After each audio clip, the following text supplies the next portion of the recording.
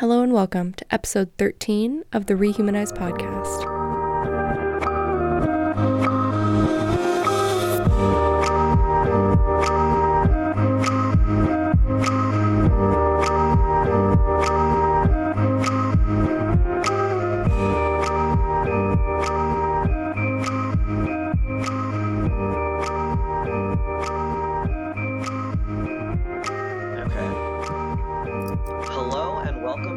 Rehumanized podcast. Today we are joined by Bonowitz.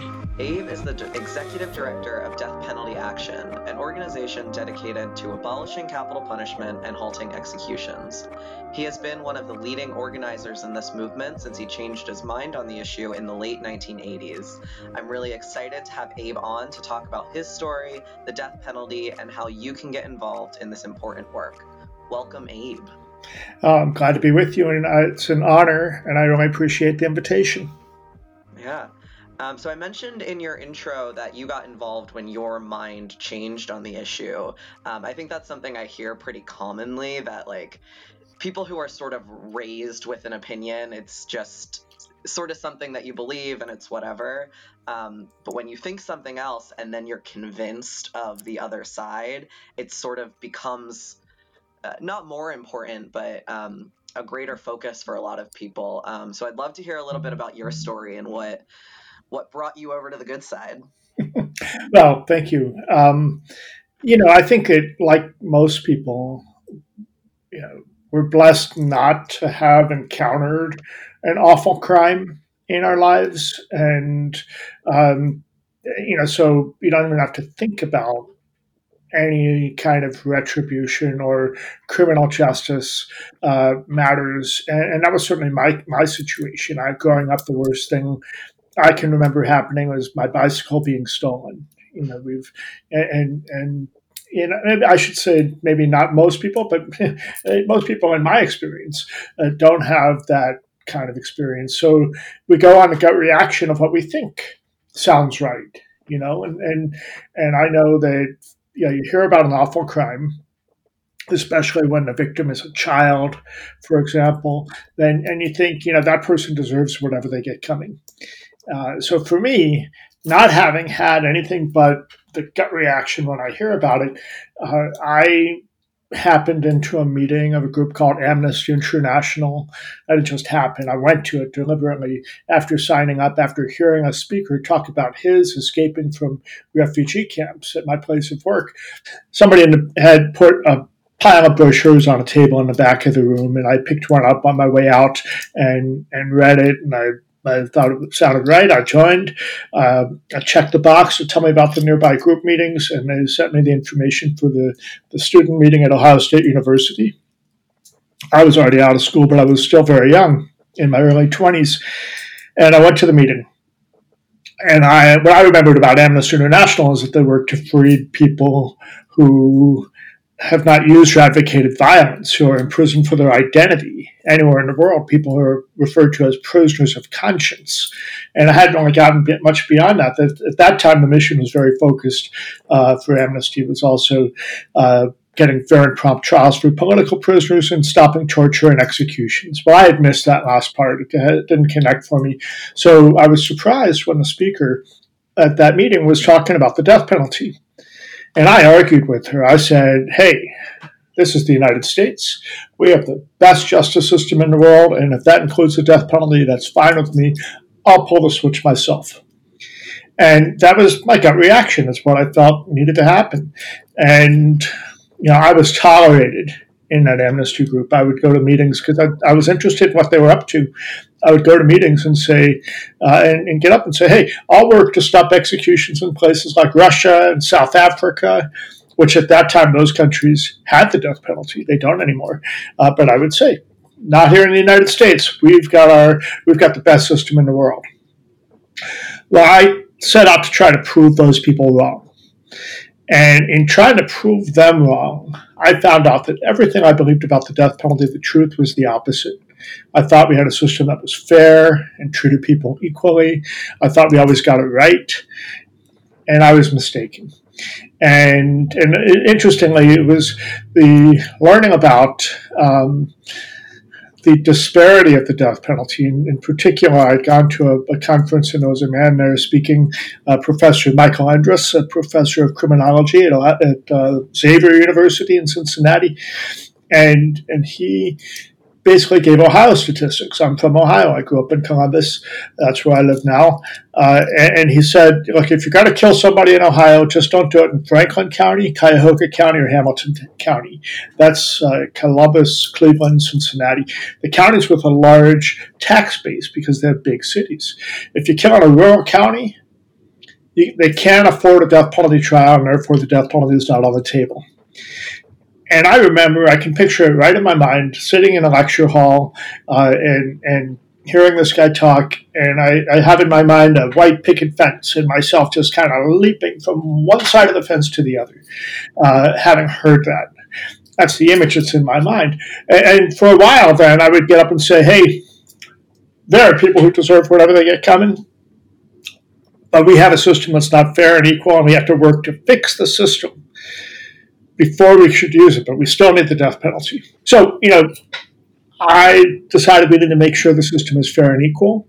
And it was, then I got involved in a program called The Journey of Hope from Violence to Healing, which at that time was a project of another organization called Murder Victim Families for Reconciliation, which is what it sounds like, victim family members who are opposed to the death penalty.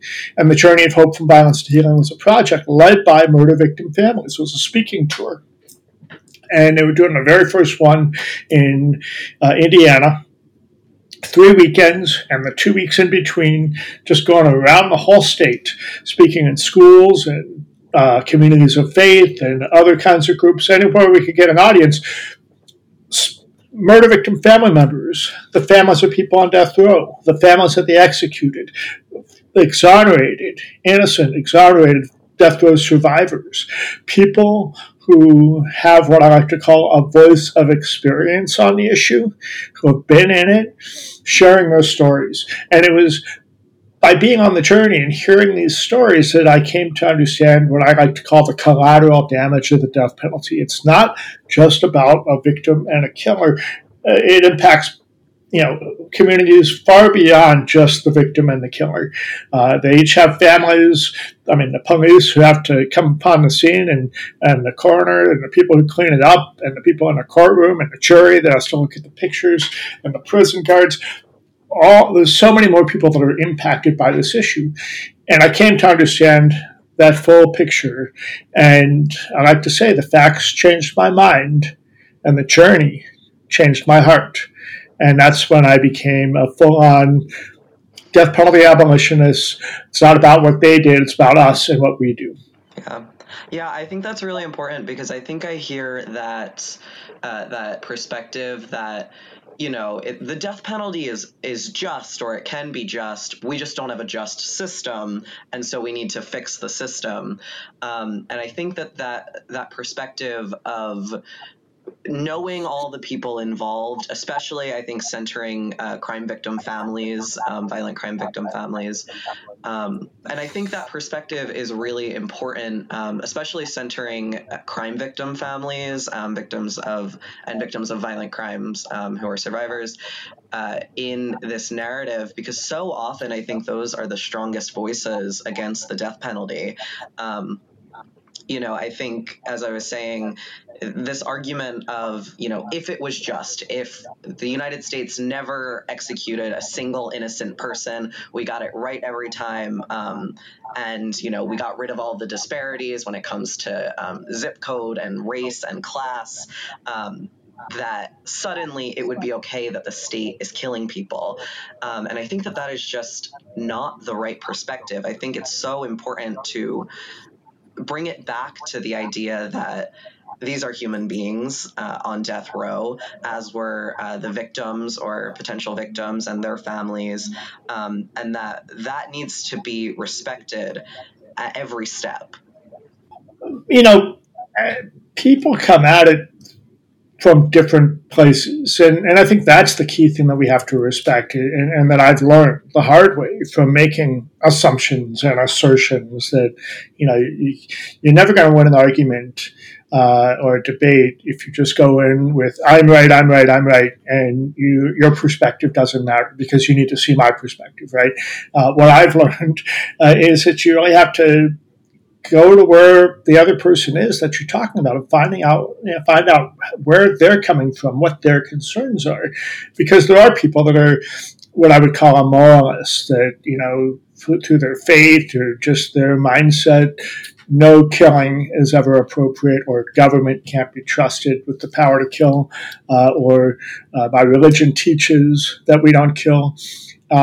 There's lots of people who are good faith practitioners according to the teachings of whatever their faith is when they're in the synagogue or in the church or in the mosque or whatever it is. But then they go out and they become a secularist outside the confines of the synagogue or the church, right? And that's when the teaching of their faith doesn't always apply, or they don't put that first. And there's people that are, everybody's got a different experience, and if you're coming into it with an experience that informs your thinking, or you don't have any experience to inform your thinking, but you have your assumptions or things that you've learned, in school or from watching a movie or something, then you get to be open to understanding things from another perspective and looking at the bigger picture. And that's all we ask people to do, is look at a different perspective.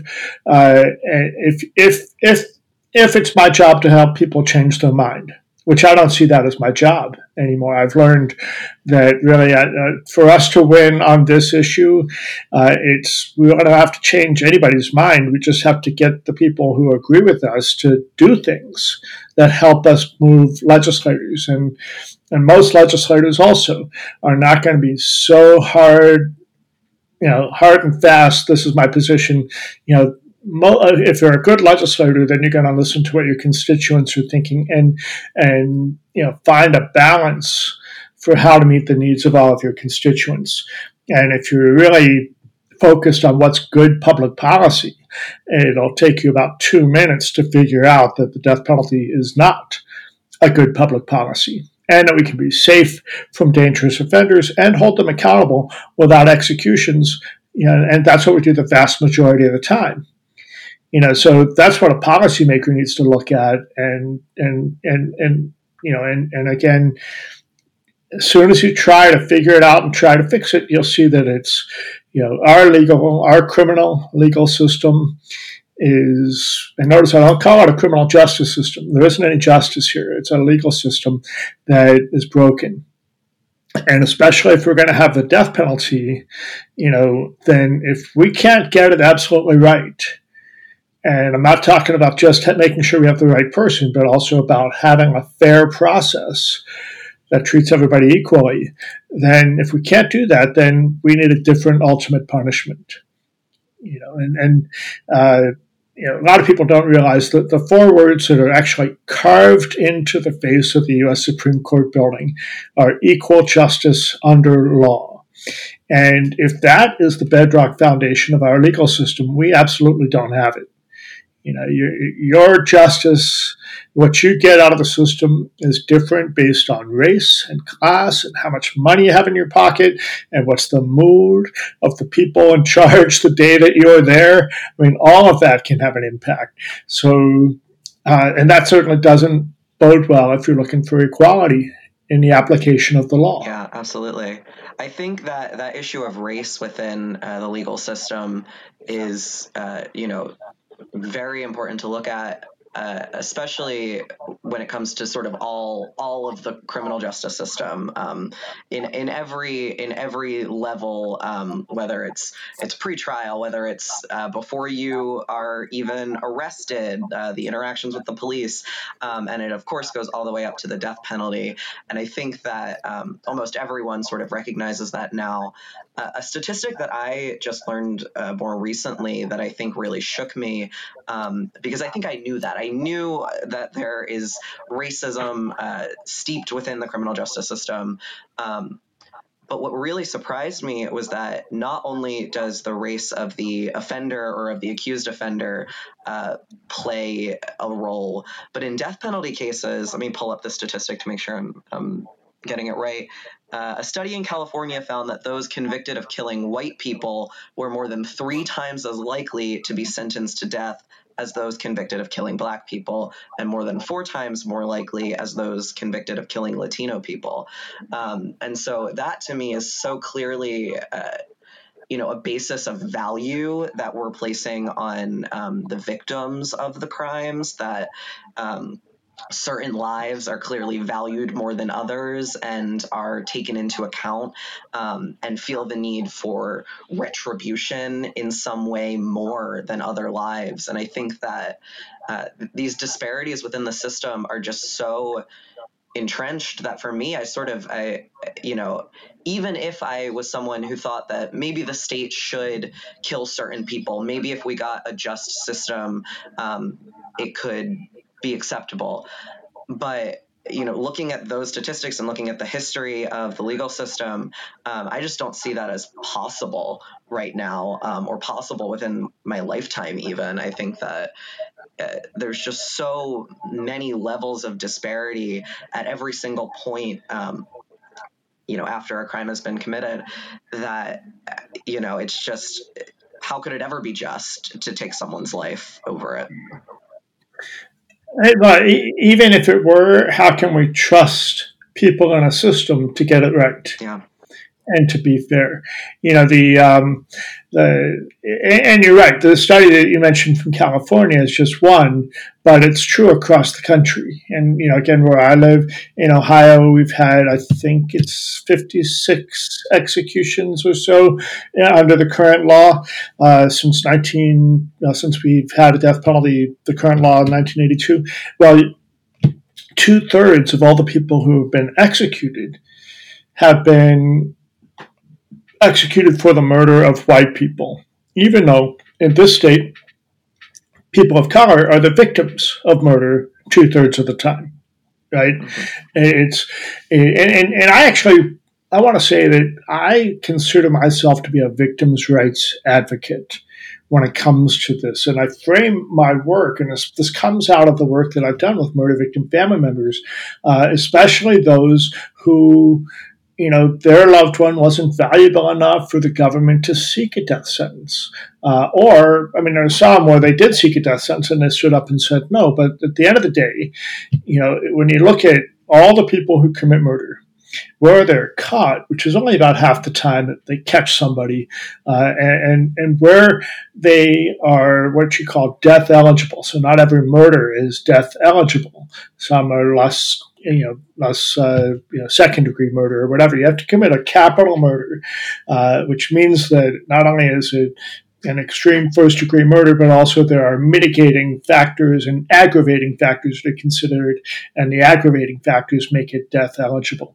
So where they're death eligible, then where they seek a death sentence, so they try for a death sentence during a trial, and then where they actually get a conviction and a death sentence is a much smaller group, and then where the death sentence sticks, because about half of all death sentences are overturned during the appeals process. So narrowing it down, it boils down to this tiny little percentage of murder victim family members where the death penalty is even happening in their case. And it's actually a blessing in disguise now when you don't get a death sentence in your case, because when there is a death sentence in your case, what's really happening is the government is asking you to put your healing process on hold and wait until we kill the guy, and then you can begin to heal. Then you'll feel better. And I've heard it said so many times that, victim family members where the killer is on death row, they wake up every day wondering, what do I got to do to see this sentence carried out? But it is literally decades, sometimes now 2, 3, more than 3 decades before we get to the point of execution. The last guy that was killed in Ohio, for example, was on death row for 35 years. Okay, and a lot of the people that were involved in the family of the victim weren't even around anymore. When there isn't a death sentence in a case, but there is resolution, a healing process can move on, can begin. And there's always going to be that empty chair at the table when the family gathers, and no amount of killing is going to bring back our loved ones. But at least we don't have to, put our healing process on hold. And that's something that I think a lot of people don't think about, especially, again, policymakers, politicians who like to stump on the death penalty and say, we need it for the victim families.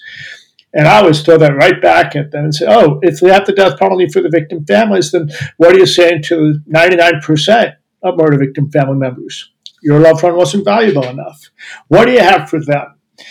And I've actually done work on this. What do you have for victim families? The fact is that most victim services are adjunct to prosecutors' offices, county prosecutors' offices. So if you're in a big county where they have a big budget, you might get more than if you're in a rural county where they have no budget for that sort of thing, because murder is next to practically never happens. So, there's all kinds of disparity. But I'm working on a project right now with a victims group in they don't want it to be public that I'm working with them, but they're basically saying, we're exploring what is the minimum standard of service that any murder victim family should receive, and how should that be delivered, and by whom, and it should apply to everybody, not just the worst of the worst kinds of cases, but any murder victim family member, because we don't have that right now. So many things, so many victim services in this country are provided by what we would call non-traditional providers, and not professional social workers whose job it is to help these people, but the people who fall into it because it's their neighbor or a member of their church, and this is especially true on the poorer side of the railroad tracks, where people are also suspicious of the prosecutors and the police and the government, and I just don't even want them coming around because of the negative experiences that they sometimes have had. So all of these things play into it. And this is what we advocate for when we're working to abolish the death penalty, is not just stop the death penalty and stop sentencing people to death, but also let's redirect those funds to be more in service to the people in need, to victim families. And we've been successful at doing that on an unlimited basis. In Maryland, we had to pull that out of the bill, but the governor's office said they would put it into their budget, and I'm pretty sure they did. And in Illinois, they actually had a budget line called the Death Penalty Litigation Fund that was available for lawyers on both sides of capital cases to draw from for whatever their needs were. They changed the name of that fund to the Death Penalty Abolition Fund and made it for better services for victim families and also better training for law enforcement. So there was a win-win there. So those are some of the examples where it did work. But when we abolished the death penalty in New Jersey, we weren't able to mandate that funding. When we did it in New Mexico, there were 3 bills, 2 of which were about helping victim families, and those didn't move at all. But we did pass the abolition bill. So, it's hit or miss, and getting legislation passed is always a struggle. Yeah. But you got to do it. And I'll tell you, it is a thrill when they pass your bill.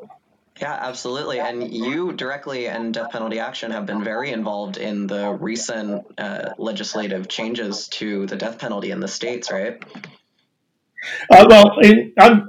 In some places more than others. Death Penalty Action is a relatively new organization. We were created literally in the wake of the inauguration of Donald Trump, because we saw that federal executions would be resumed under the Trump administration. We didn't think it would take as long as it did, and there's a whole story behind that, but we knew it was just a matter of time. And, my friends and I, we looked around the movement and saw that there wasn't an organization that was really prepared to support individual people and organizations that wanted to take action in protest executions. And so we wanted to create that, and that's what we did. And in the meantime, we have worked with a number of states. But prior to that, so 2017 is when we started death penalty action. But I've been doing this pretty much since the early 1990s. And we went through a really bad time of lots of executions and lots of laws getting worse and worse in the 1990s and the early 2000s. I think it was 1998. We had our peak of like 98 executions in 1 year.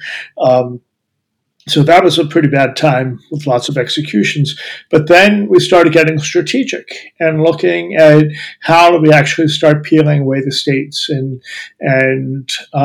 So I was hired to be the field manager in New Jersey, which in 2007 became the first state to legislatively repeal the death penalty since 1964. And after that, I was hired by the National Coalition to Abolish the Death Penalty to become their director of affiliate support. And as I saw it, my job was to help all the other state groups build their capacity to pass legislation. And my first project, the boss said, go see what's happening in New Mexico. And we did. And in 2009, we abolished the death penalty in New Mexico. Then Illinois came onto the radar. And in 2011, we abolished the death penalty in Illinois.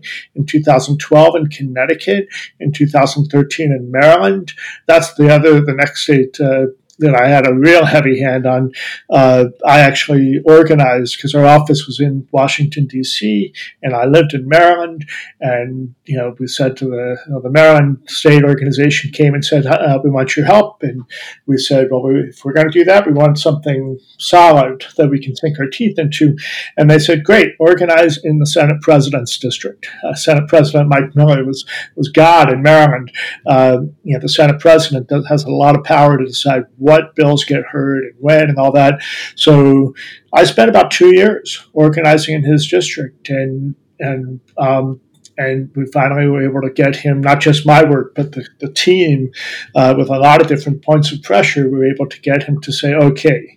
And But one of the amazing things that I did in that is I actually organized a forum on the needs of victim families that we did in a police station. And I got the Senate President to come and sit in the front row of that event and stay for the whole time. It was like my brightest feather in my cap, I think, when I was able to get that done. But that's where the work is. And so Maryland 2013, Nebraska was 2015. Now in that state, Nebraska is unicameral. It only has one body, a Senate, and actually more Republicans voted to abolish the death penalty in Nebraska than Democrats did.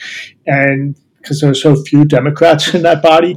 But then Governor Ricketts, who's still the governor there, he vetoed the bill. They overrode the veto, and then the governor put his own money into a referendum campaign, put it on the ballot, and they reinstated the death penalty in Nebraska. And then they executed one guy since then, who is one of those cases, been on death row for nearly 40 years. And then, let's see, in 2015, that was Nebraska. Then since then, we did New Hampshire, I think in 2018, and then early this year, Colorado abolished the death penalty in the spring of 2020. So that's where we're at, and add those to the states where we've been able to the courts have thrown it out. That's Washington State, Delaware, and New York, and that leaves us with I think it's 21 states that don't have a death penalty now. And so we have these other states that do, plus the military and the federal government. But we're on a new trajectory now, and it looks like, we've just elected a president. When he takes office, he's committed to actually abolishing the federal death penalty. That's part of his platform. The Democratic Party has a platform to end the death penalty, platform position. So, that's the new horizon, and that's the work that Death Penalty Action is really taking on right now. We're shining a spotlight on this federal execution spree that's happening under Donald Trump, but we're also setting the stage for passing a death penalty repeal bill in the new Congress. Even if we don't win the Senate, I think there's still a way to get it done. So we'll see where it goes, but that's what we're up to. Yeah, that's great. So, for those of us who do live in states that currently have a death penalty, what do you recommend we do to get involved at that level? Well, first I want to say, no matter where you live, you need to be talking to your member of Congress, your state senators. Each of us have two of them, and then we all have one representative. And on our webpage, deathpenaltyaction.org, there's an easy, push a button kind of letter writing action that'll figure out who your senators are, who your representatives are,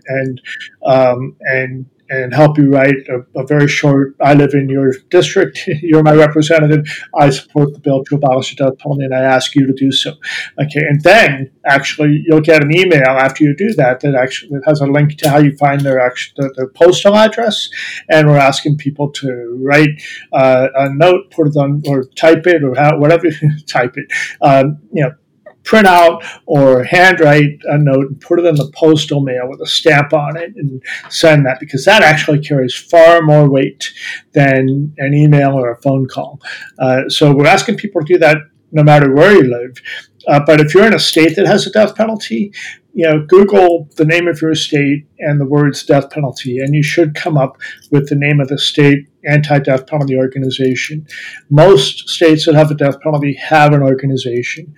In most cases, those organizations are, underfunded and depend on volunteers. And the biggest challenge for them is actually using people who want to do something and who volunteer, because it takes a lot of effort to get, to provide work for somebody that wants to do something. But that's going to be, if you keep showing up, if you keep calling, somebody will get back to you. And in some states, they're ready to go. It just depends on the state. And even if they don't have a strong, robust organization, you can connect with your faith group, whatever faith organization you might be a part of. Most of the mainline churches and synagogues have some kind of social justice orientation that you can connect into. And at the end of the day, it's the same thing as with the Congress. You want to communicate to your state representatives and your state senators and make sure that they understand that you oppose the death penalty and you want them to support anything that restricts or repeals the death penalty. And that's what you can do on your own, too. Just talk to people and get other people to do exactly that. Communicate with your representatives, your elected officials, and ask them to end the death penalty. And then keep working to get more people doing exactly that. Mm-hmm. Another way to get involved that I think you're a bit of an expert in is protest. When it comes to executions. Right now, things look a little different, I'm sure, with the COVID-19 pandemic, but I think that's something that I don't see a lot of, which is why I appreciate death penalty action and the sort of high visibility, big banners, T-shirts, signs type actions. I know that you have been involved in direct action, including being arrested over this issue. Can you talk a little bit about that and how people might go about protest when it comes to the death penalty? Sure. Well, the point of direct action, and direct action doesn't always mean risking arrest, right? It just means being visible and visual and vocal, and pointed in addressing your concerns to, either where you see the evil happening or the people who can make the change, right? And sometimes it's about shining a spotlight on something, and sometimes it's about actually maybe there's a place with a decision maker that you can create a shift. So, for example, I've been arrested at governors' mansions, I've been arrested at courts, I've been arrested at prisons. But getting arrested is what you do, or risking arrest is what you do when you're just not being heard otherwise. And it's sort of a last resort. There's a whole matrix of things to consider when you think about, is this a time to get arrested? And now, of course, we put into that matrix, because we're actually talking about, is it time around these federal executions? The question of, is it healthy? Is it safe Mm-hmm. for us to risk going into the county lockup, even for a couple of hours? And the answer for many of us is no. I can't take that risk because it's not just me getting in handcuffs and having a record. It's maybe getting COVID and dying, right? And spreading it to others. Yeah, exactly. So so that's a consideration, but really, it's about what you're doing when you're protesting is you're standing up and saying, I see this evil. I want other people to see it. I want people to know that. I want the people that are doing it to know that they're being watched. Okay, and what we've done in the era of COVID is we've created online vigils. I like to say that these protest activities have two purposes. One is internal, meaning it's for the people who are doing it. We're doing it because we feel the called to stand up and say this is wrong, and it's so important to us that we must do something. And also being together with other people of a like mind is energizing and soothing at the same time, and comforting. So there's the internal piece of it. And then the external is spreading the message, creating more awareness. So, what we've done is create visuals that give the media something to take a picture of, which is then an alternative to a picture of a gurney or a mugshot of a murderer. And of course, and when we're effective at it, then the image that ends up in the media would clearly convey our message.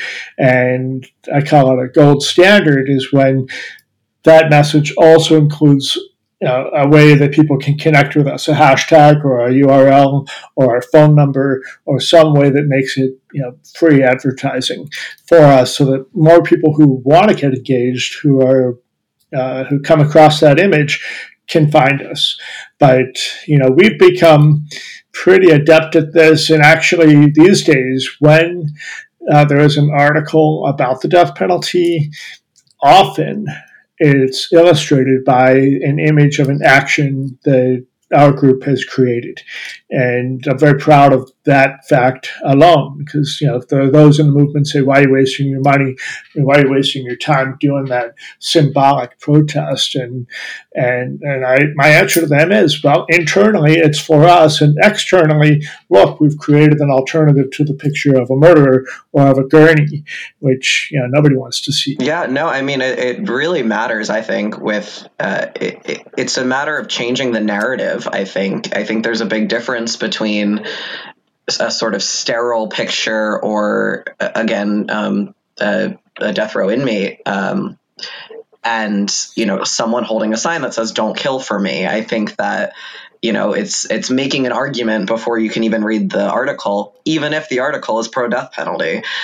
So right. I would definitely agree that's important. I know that Rehumanize is very dedicated to making sure we get signs at protests.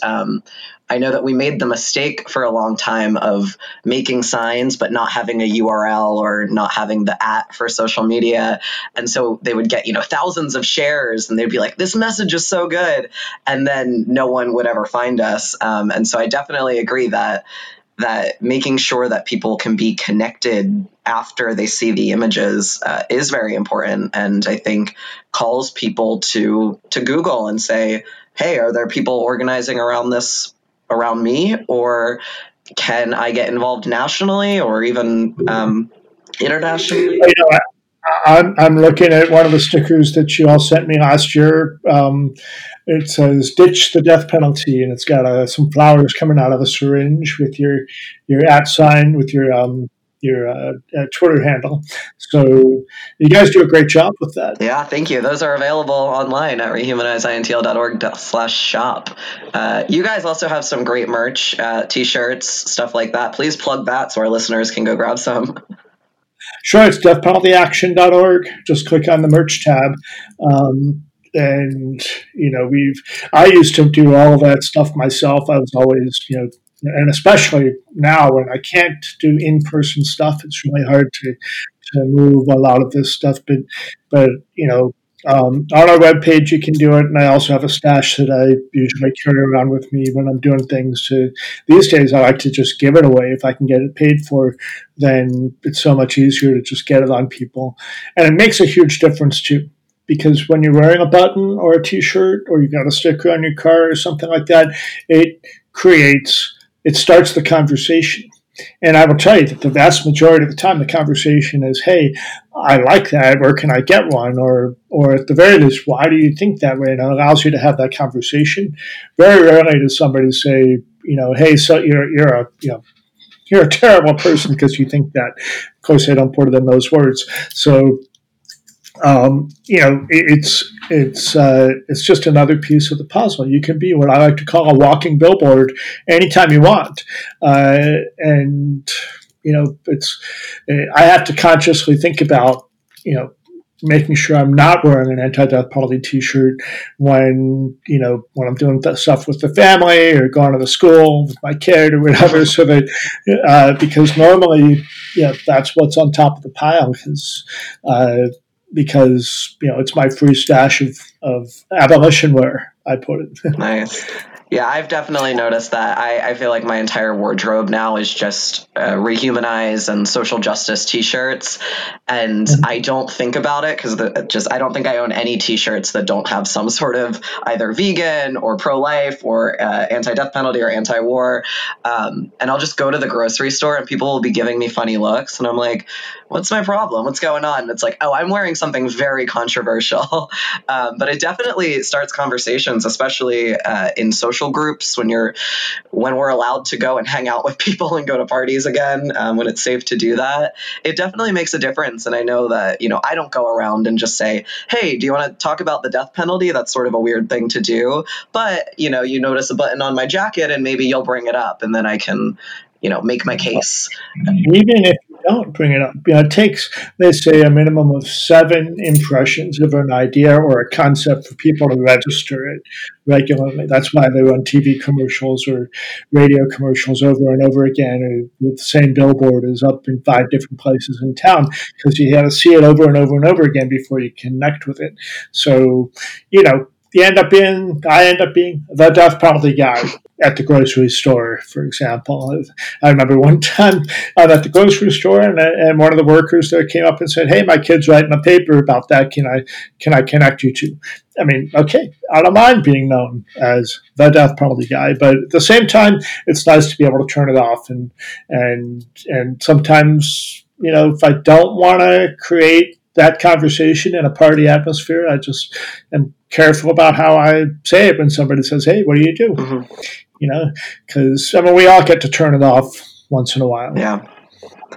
Okay, I think the only thing left that I wanted to talk about is the upcoming conference. You guys are hosting a conference. I'm not sure when this episode will come out, but probably later this week for the listeners.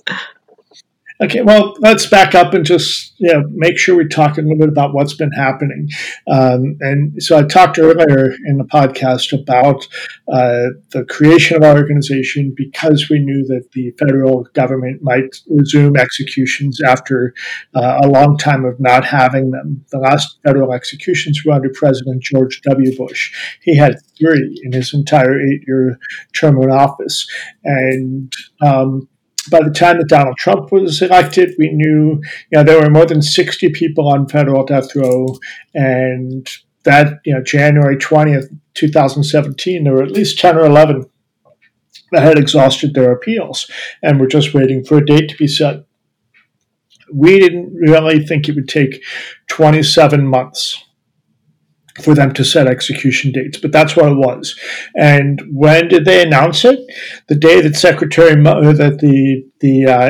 the special investigator Mueller was in Congress testifying about his work and their report. That's the day that the Attorney General chose to announce that they had set execution dates. Okay, so it became a distraction, and then at that time, the federal regulations, which they've now changed, but at that time, the regulations had always been there's a 4-month period of time between the time a date was given to a person and the time that they can actually execute them. And that's to allow the attorneys to properly prepare a clemency petition to ask for mercy and to get that in front of the president. So the timing was such that they set these dates they announced them at the end of July. And that created execution dates that would have happened last year in December, right at the beginning of the Democratic primary and caucus process.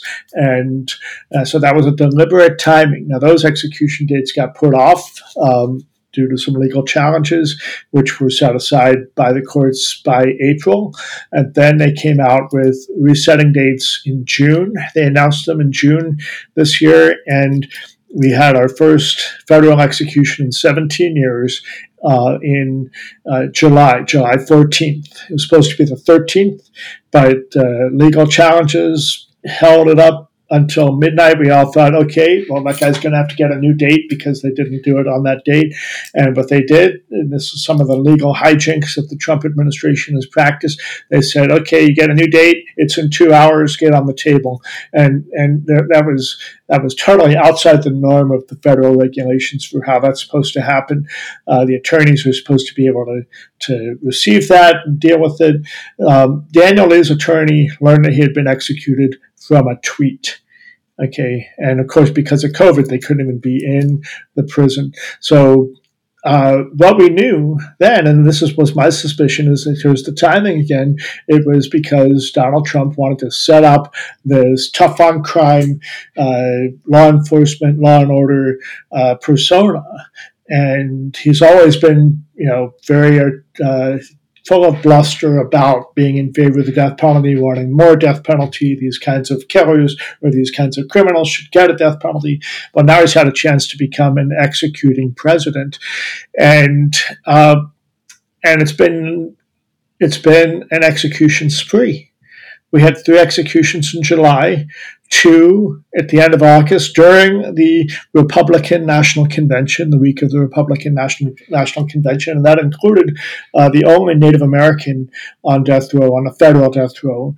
And despite the opposition of the Navajo Nation, which opposes the death penalty and didn't want the death penalty sought, not just the Navajo Nation, and this was a crime where the killer, the victims, were all Navajo, and it happened on tribal lands, and the then U.S. Attorney General Ashcroft, found a loophole for them to get a death sentence for this case. In any case, they executed Lesmond Mitchell. So those were 2 executions in the end of August. There were 2 more in September. 1 more just last week as we're recording this in November. And now there's 5 more that are currently scheduled, starting on December 10th, International Human Rights Day. We'll be executing somebody. Then the next day on the 11th, and then, God willing, there won't be any more. And if they just stick with the ones that they have, then we'll get back to it on January 12th. With the only woman on federal death row, and this happens to be an individual who is severely mentally ill. And had a horrific experience as a child that informed what she ended up doing, which was, all of these are awful crimes, by the way. Nobody is trying to dismiss them. But January 12th, then a day off, then January 14th, and the last one that's currently scheduled is a black man on Martin Luther King's birthday, January 15th, and hopefully that'll be it. And then Inauguration Day is the 20th, and we're done with federal executions. But our mission is going to be exposing and highlighting the fact that this is the first time since 1889, 131 years, since there was the execution of a federal prisoner by a president who was lame duck, who was on his way out because somebody else is going to take office next. And that became a fact, and the situation with the execution of Orlando Hall on November 19th, and then they're just going to add to that. So that'll end up with a total of 13 executions right now. Donald Trump is tied with President Eisenhower. We have to go all the way back to the 1950s to have any president who's executed as many.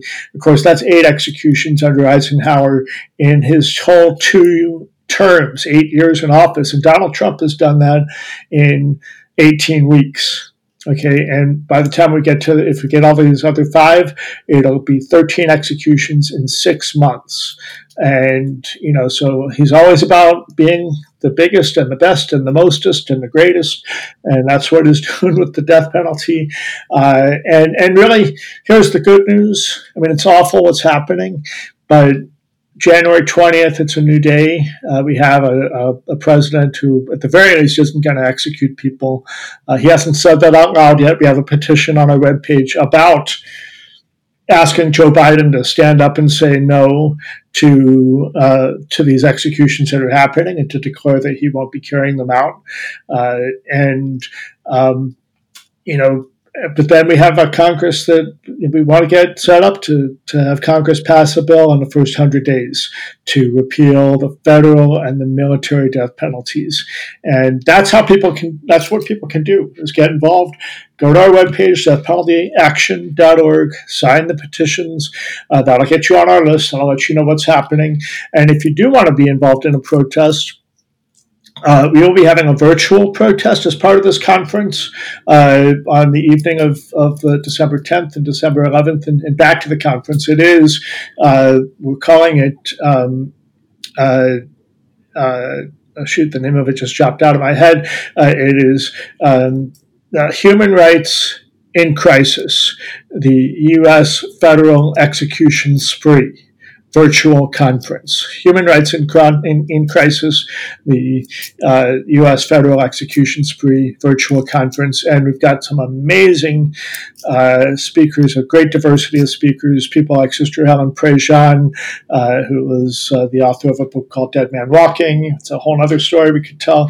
And as well as, she's one of the heroes of our movement, but Amanda Knox, who was an exonerated person. She was convicted of a murder in Italy and was convicted, and she got exonerated, and she's become an outspoken person and a sought-after speaker, so she'll be a part of it, as well as many others who are involved as murder victim family members, death row survivors, the families of people on death row, so Roderick Reed, whose brother is Rodney Reed on Texas death row, who was almost executed last year.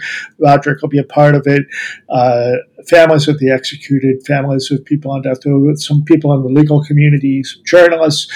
We're going to have a couple of panels by Zoom each day, starting with on December 6th, all the way up through December 12th. Each day there'll be programming online, and you can find all you need to know about it at deathpenaltyaction.org. Great, yeah. Rehumanize is a sponsor. I will be there, on the Zoom watching. Amen. And so there's a lot of other great sponsors. I highly recommend that everyone checks it out and gets a ticket. Tickets are free, I believe. You can also donate, which I recommend you do, but tickets are free, so you can just sign up and come to the sessions you're interested in. Yes, and then if you really want to get down to it, we will have direct action in Washington, D.C. That will be on December 10th in particular, but there's always a vigil that we've been doing at the time of the execution. We've moved our location for these federal executions to be at Black Lives Matter Plaza in Washington, D.C., because that's about as close as you can get to the White House right now. So Black Lives Matter Plaza in Washington, D.C., if you're anywhere, if you want to come out and be in person at these things. And then we'll also have we've been having protests, and we actually had to sue the state police of the state of Indiana to get them to stop blocking our access. But we have a protest that occurs now just on the street corner that's across the street from the federal penitentiary in Terre Haute, Indiana. So if you're anywhere near Terre Haute, Indiana, which if you don't know where that is, it's about an hour west of Indianapolis on I-70. So we have the Terre Haute Death Penalty Resistance Network that is dedicated to having a visible, prayerful, peaceful protest outside the prison at the time of the executions. And then we're also doing these virtual vigils so that people can participate online. And that's actually become one of the silver linings or blessings of the COVID era is that it's actually making it easier for people to attend these kinds of things because you don't have to spend $1,000 buying a plane ticket, getting a hotel room, and time traveling and all that. You can just get your dinner and sit down at your computer and be a part of it.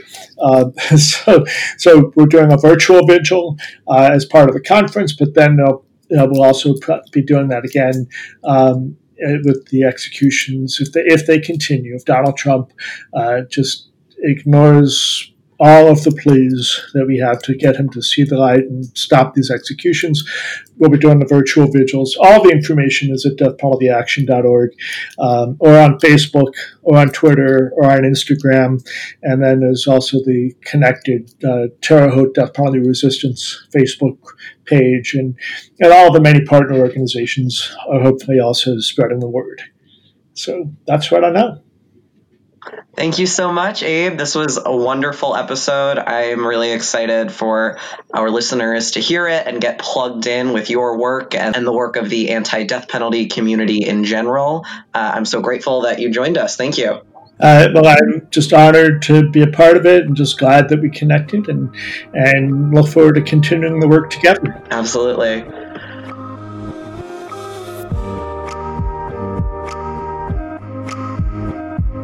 Thanks for tuning in to the Rehumanize podcast. To learn more, check out our website at rehumanizeintl.org or follow us on social media at rehumanizeintl.